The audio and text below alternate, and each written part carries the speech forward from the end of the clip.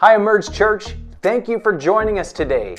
We're so grateful to have you to be a part of our church gathering today. Whether this is your first time or you've been with us every Sunday, let us know in the comments below. Go ahead and chat it up.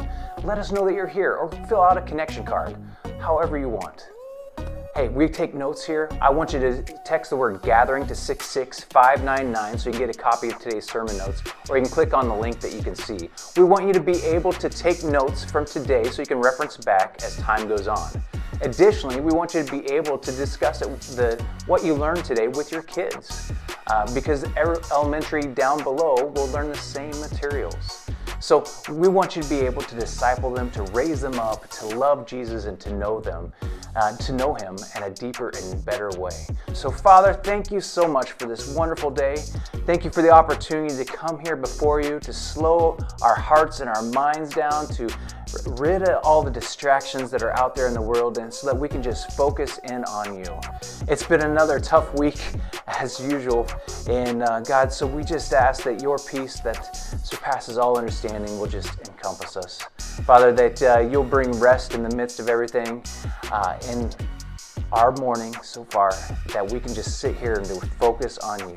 So God, open our hearts, our minds, our souls, God. Let us be able to sing songs to you. Let us be able to lift you up in worship, to praise you, to honor you. And God, may you teach something new about you or about your heart.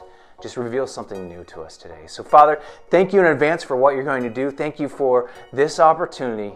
And God, we just give you all the praise and we give you all the glory. It's in Jesus' name that we pray. Amen. So before I get started, I just want to let you know what we are planning, and that we're just planning to stay with these online gatherings for the next several months. I don't have a date in mind yet, but we're just going through some things. So with the potential of the virus being spread and the inability to have our little ones into junior church, we just feel it's best to hold off right now on really pushing into a facility. So we're looking right now for facilities. We're praying about the right place to go. And we'll hopefully have some better answers and a target date for meeting in person down the road. And additionally, just in the midst of all that, we're going to be listening to what the schools have to say with how the kids will be going to school in the fall, or if they're going to school in the fall. I think they will. And so we're going to use that as a benchmark for us as well. So in the meantime, just make sure you sign up for our email newsletter and follow us on social media so you don't miss out. Emerge Church can just get lost in the midst of your social media feeds. Unless you're clicking follow and then to turn on the notifications from us, the social media algorithms will just throw us out of the loop. You know, you could have thousands of friends, but only 25 to 30 people show up. And that's just based on who you like, what you're seeing, what you're doing. And those are just all the algorithms in the back that the social media just runs through. And so we just want to make sure that we're up in the forefront. So what you can do to help us as we're just starting to build towards this location, we're just needing your help in a few ways. Maybe you can do one of these things and it would be amazing. Number one, can you just like or share the social media posts from Emerge so we can get our name out? Or could you just comment on it? Maybe you could host a watch party of the sermon or simply share it out. That way we can just get our name out into the community. Also, we just need to hear from you. Can you fill out the connection card? Let us know if you'd like to serve with us as we're beginning to plan for this facility. Because we're going to need some of you to come alongside of us and partner with us to volunteer and to help grow this church. So just let us know if you'd like to be a part of that, part of a small group, etc. Fill out that connection card because we want to hear from you. All right, enough of the commercials, enough of the announcements. Let's get started today on week number 2 of Stories of Healing. Today we'll be reading in Mark 5. You're going to see a story about Jesus raising a girl from the dead and the healing of a sick woman. These two stories of healing center around the idea of having faith. The faith or believing that Jesus can and still heal. The faith or believing that He can do what He said He will do. So I decided to read this story out of Mark, but it's also listed in Matthew and Luke. It's one of the synoptic gospels. And so this story in Matthew is framed in a mirror 135 words, where Mark will use 374 words.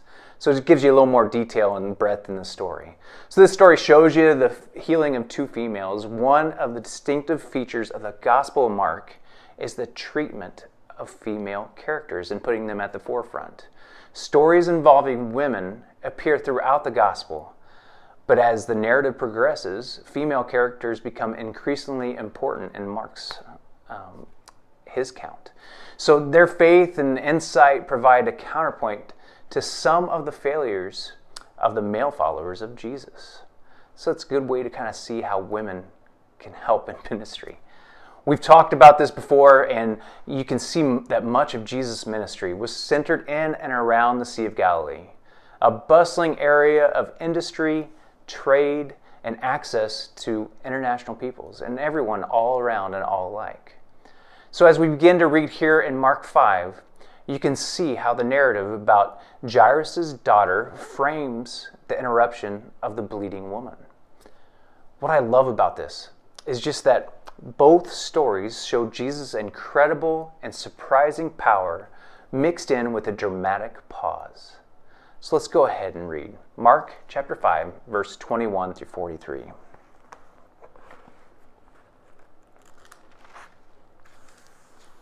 So this story is after Jesus healed the demonic man on the other side of the lake, and they're coming back. And it says here in verse 21, when Jesus had crossed over by boat to the other side of the lake, a large crowd gathered around him while he was by the lake. Then one of the synagogue rulers, he was one of the leaders, one of the managers, his name was Jairus, he came there. Seeing Jesus, he fell at his feet and pleaded earnestly with him. My little daughter is dying. Please come and put your hands on her so that she will be healed and live. So Jesus went with him. A large crowd followed and pressed in with him. So you see that they would just kind of go up and down the shoreline. They wanted more. They would continue to come to him and to seek him out, to learn more about Jesus, to be able to experience them and see him in a new way.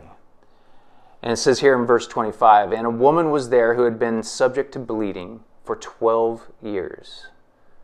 Talking about a long time, right? 12 years. And she had suffered a great deal under the care of many doctors and had spent all she had. Yet instead of getting better, she grew worse. When she heard about Jesus, she came up behind him in the crowd and touched his cloak, because she thought, if I just touch his clothes, I will be healed. Immediately, her bleeding stopped, and she felt her body that she was freed from her suffering. How amazing is that? Immediately, she was healed. She could feel, she just knew. And she just knew that this was the right experiment at last. She had heard of Jesus' marvelous cures, and the hearing of these, she just came out to him. She was shrinking away, kind of hiding away in the background, but she reached out and touched the garment because, according to the ceremonial law, she was unclean, and so she couldn't touch him, and just her touching anybody would defile that person. And so she was just kind of hiding back in the midst of it, trying to get through to him and just reaching out just to touch him. And so you can just see her stealthily approaching through the crowd, trying to get through just to touch, because that's what needed to be done. She just felt like, if I just reach out to him, she's going to be healed. I'll be healed. And so it's just awesome just to see how Jesus just set her free from that disease itself, and just he was the wondrous healer for her. So verse 30, let's go on. At once Jesus realized that power had gone out from him. He turned around the crowd and asked, who touched my clothes? And you see the people crowding against you, his disciples answered, and yet you can ask, who touched me? Wow. That's kind of like what we would be, right? Like, really, Jesus? You think we can identify who just touched you out of everybody that was here? How do you think we're going to identify this person? There's so many people around us. a great crowd surrounding us. There's no chance that we can tell you who it is. But Jesus stopped. He stopped and he continued so that she would come forward. So that she could come forward and just say, hey, I am here and I was the one that touched. And you can kind of think about the disciples. They're like, we got to get to Jairus' house. The daughter's dying. We don't want to stop here. But he does. So he stops and asks, who touched me? Verse 32, but Jesus kept looking around to see who had done it. Then the woman, knowing what had happened to her, came and fell at his feet, and trembling with fear, told him the whole truth. He said to her, daughter, your faith has healed you. Your faith has healed her. And so when he said that affectionate title of daughter, it's the only recorded use by Jesus right here, and it signified her new relationship with him. She was now a believer, following and trusting and knowing him. And it says, go in peace and be freed from your suffering, is what Jesus said. And verse 35, while Jesus was still speaking, some of the men from the house of Jairus, the synagogue ruler, came. Your daughter is dead, they said. Why bother the teacher anymore? Ignoring what they said, Jesus told the synagogue ruler, don't be afraid, just believe. Don't be afraid, just believe. He did not let anyone follow him except Peter, James, and John, the brother of James. And when they came to the home of the synagogue ruler, Jesus saw a commotion with people crying and wailing loudly. He went in and said to them, why all this commotion and wailing? The child is not dead, but simply asleep. But they laughed at him. After he put them all out, so he shoved them all out and pushed him out so he could be there. He took the child's father and mother and the disciples who were with him and went into where the child was. And he took her by the hand and said to her, Talitha cum, which means, little girl, I say to you, get up. And that was in Aramaic. And it's just saying, little girl, get up. And that clause was just to emphasize Jesus' authority over death. Get up, is what he said. And immediately the girl stood up and walked around. And it says in parentheses, she was 12 years old. And at this, they were completely astonished. She gave strict orders not to let anyone know about this, and told them to give her something to eat. And so Jesus was just, at this point, he was trying to keep his fame from spreading too much so that he wouldn't get arrested by the religious leaders of the time, because they were coming around trying to see him, trying to understand his ministry and what he's doing. And they were just flocking around him constantly. And so he didn't want his fame to really outgrow, and he didn't want his fame to be locked in the healing aspect, but for people to be believing and to be knowing him. So you can see here that this story shows a break in the action. It's a potentially disastrous issue that the little girl could die while Jesus is being interrupted. Can you imagine what Jairus was thinking when Jesus asked to stop? How about those disciples? They were pushing him onward and saying, you can't know who touched you with all these people so close and pushing in on you. Doesn't that interruption of the bleeding woman give you a slight bit of anxiety? Like, hey, Jesus, don't you know that girl's dying? Come on, man. That's what I thought when I was reading this a long time ago. But isn't that how we can get on our own side? God, I thought you told me that you were going to give me this job. God, I thought you told me that my finances are going to be covered. I thought I heard that you were going to heal my friend, heal my mother. I thought I heard. And so you can see just how our flesh, it can just get in the way. We can hear what we want to hear from God, but that truly wasn't what he said to us. Right? Or maybe you just haven't heard from him. You've never heard from him. Well, that's most of us. Very few people will hear the audible voice of God. What we do hear and what we do find out, it just comes through affirmation via scripture or others around us, quite often after our time of prayer. And that's not just a one-time prayer session. It's in those waiting moments that are providentially ordered to test and strengthen our faith. I don't want you to get caught up in the physical healing and the resurrection of this little girl to be the main point of the healing and in this reading. I don't want you to think that Jesus can only do those two items, because it's just not that. These stories can be applied to our mental, physical, and spiritual healing that could be needed. It could be that you need His resurrection power to save you if you don't know Him. It could be that you need His peace and presence in your life in the midst of all that's going on right now. So in these two accounts in Mark 5, the main contributing factor of their healing is faith. For the bleeding woman, her cure was attributed to her faith, not the touching of Jesus' robe. Her faith healed her in that it caused her to seek healing from Jesus.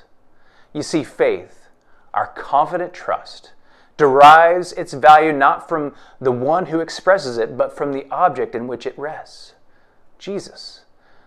When we put our faith and trust in Him, we have this unmovable rock in our lives. It doesn't mean that we won't have trials or tribulations, but it does mean that we have someone that we can look to, that we can trust, and we can seek fully to get us through all of it. In reading Mark 5, what we see here is faith in action. It's their faith action that brought the healing in both the physical and spiritual for them. It's such a great parallel and shows us how God can use different situations to bring us to a point to finally meet Him. What I love about these two stories is that in these desperate times, they go to Jesus and they don't run away. It's a point that should be clear for us. It should be clear for believers and unbelievers that we need to, number one, get and go. We need to get it together and go to Him. So don't let your past get in your way. Don't let your current situation push you further from Him. Don't let it push you from Jesus. We need to go towards Him. We need to earnestly seek Jesus. We need to ask Him for help. Don't power up and try to do it on your own. Go to Him in prayer. Seek out some other believers to help you on this journey. We can't do it alone. We need to get our genuine faith and belief and go to Jesus. Faith in Christ is based on the evidence of the testimony of eyewitnesses, but the evidence is not an end in and of itself. The gospel must be heard and understood before faith can happen. You see, faith occurs when someone moves through the words and the evidence and calls upon or asks Christ to save them. You can see that in Romans 10.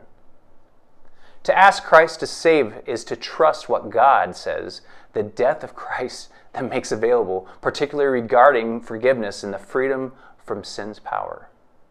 When God saves, the believer internally identifies Christ's death as the death of his or her own sins, making genuine and consistent obedience to God possible for the future.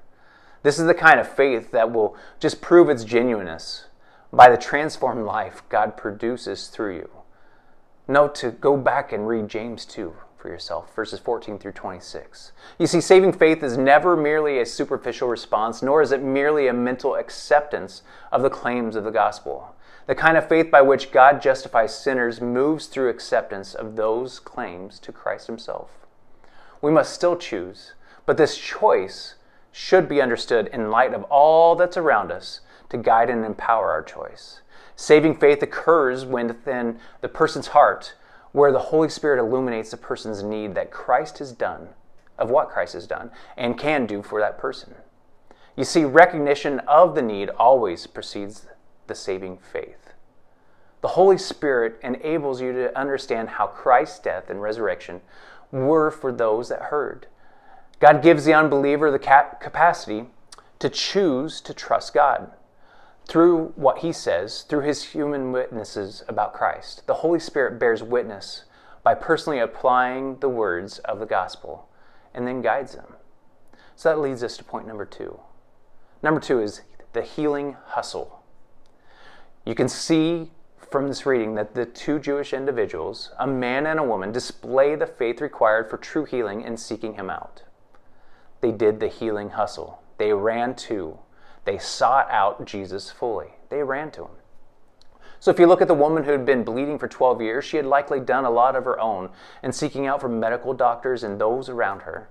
However, she just never found her true healing when she hustled her way to reach out, until she hustled her way to reach out to Jesus. That's when she found her healing. God can work through various instruments and ways that he chooses to bring health to persons sick, that are sick physically, emotionally, and spiritually. The Bible does not only tell of people's spiritual status, but it also tells about their physical conditions too. Nearly 1/5 of the Gospels report Jesus' miracles and the discussions that came from them. You see, the Gospels record 14 different instances of physical and mental healing.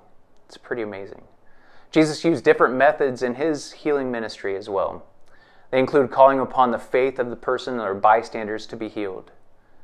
Maybe it was the touching the sick person, praying, assuring forgiveness of sins, and speaking commands. On several occasions, the faith of the individual was an important factor in the healing. Specifically, speaking of the woman who was hemorrhaging, who was bleeding. Jesus said, "Your faith has made you well."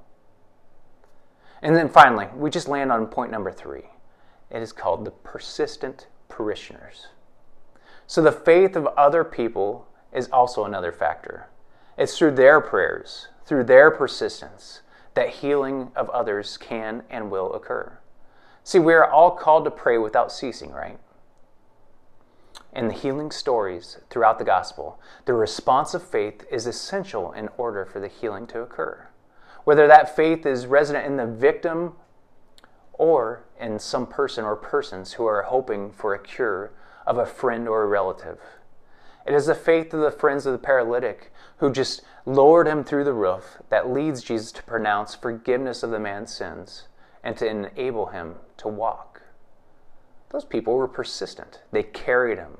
They dropped him through the roof and knew that Jesus would and could heal him. In another story in Mark 9, Jesus stated to the father of the sick boy that healing was possible if he had faith, if people had faith. And the man responded, "I do believe, help my unbelief." Or I can think of another story in Matthew 8, when the centurion he sought Jesus to ask for the healing of his servant. And the Savior responded, "I have not found anyone in Israel with so great a faith." And his servant was cured that very moment in Matthew 8.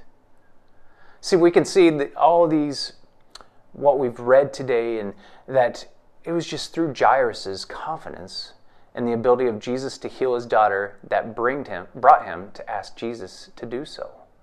Just as it was as the woman who with a bloody flow, she just reached out in faith to touch Jesus and was healed.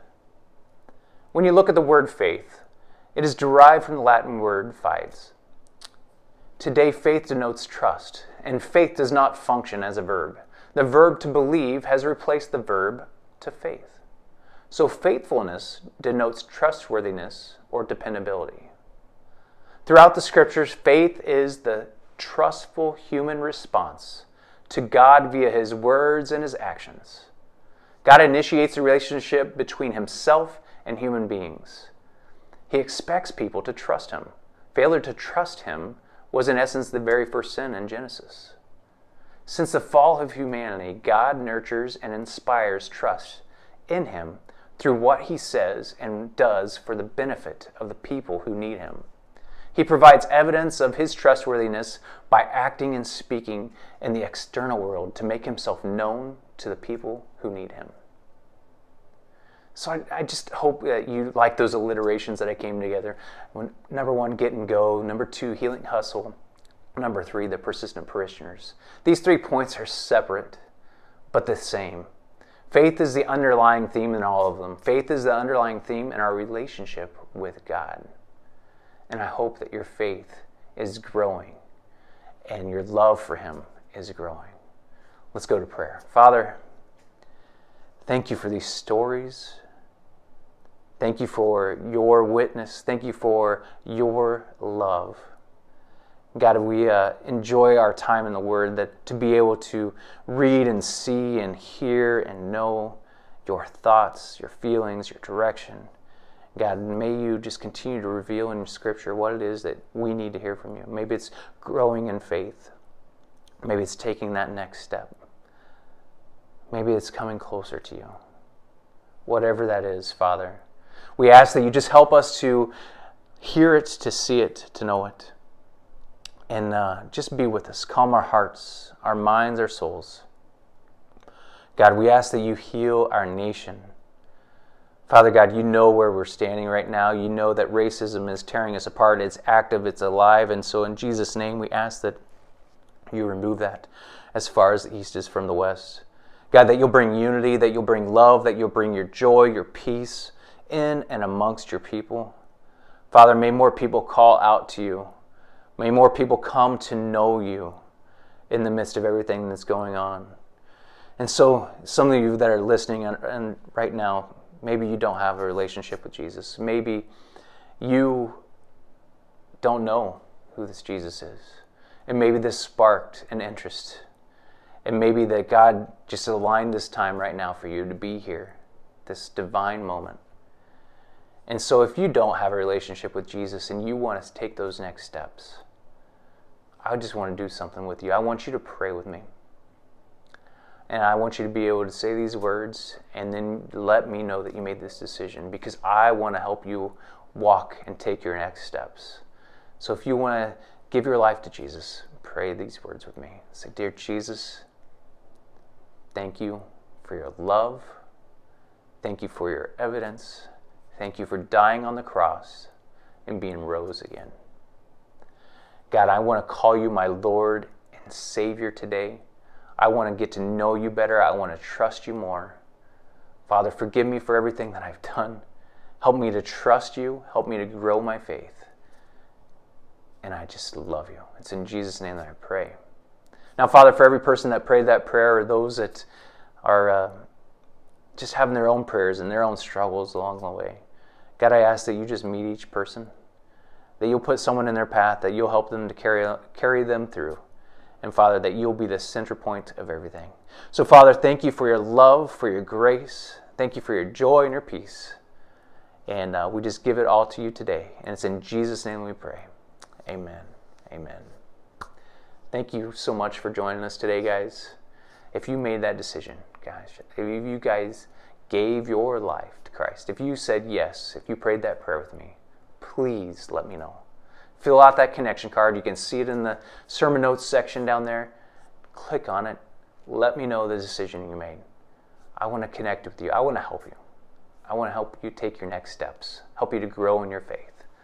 And I'm so proud of you if you did that. So thank you so much for doing that.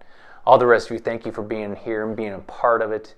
And fill out the connection card. Let us know if you want to be a part when we open up into a facility. We definitely need many people to help on and volunteer, and can't wait to see people in person instead of talking to this camera. And just excited about that opportunity just to get in front of all of you and to be able to worship together and to do life together. And so thanks for being here. Thank you for your giving, because it's time for the offering.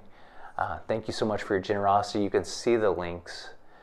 The giving of your tithes and offering get expanded. We have partners all throughout the U.S. and throughout the world that we just give to on your behalf. And so thank you for your faithfulness in that. Thank you for giving a portion of what God has given you. And so as we close out today, we're going to have the virtual lobby afterwards. It'll be in the links that you'll see in the sermon notes. So you'll have to click on that. It'll be a private, secure virtual lobby. Would love to meet you, to talk with you as a group there, just like we'd be hanging out in the lobby right after the services, after the gatherings. We would want to just hang out and just talk. And so that's the opportunity there on Zoom. If you want to join us, we'd love to have you there. And finally, make sure you say hello to everybody. Be praying for everyone. Write down your prayer requests. We want to pray for you. Fill them out. Let us know. And I think that's it. Just scroll down through the rest of the sermon notes. If I forgot something, I know there's some other announcements that I didn't make. Take a look at that. Follow us on social media. Have a fantastic day. I love you so much, and I'll see you next week.